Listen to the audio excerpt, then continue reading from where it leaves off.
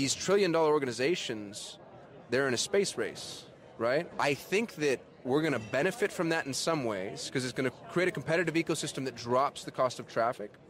But we're also going to suffer because we're losing visibility. Right. There's hundreds of billions of dollars being spent effectively blind because people can't properly attribute their ad spend to an end goal.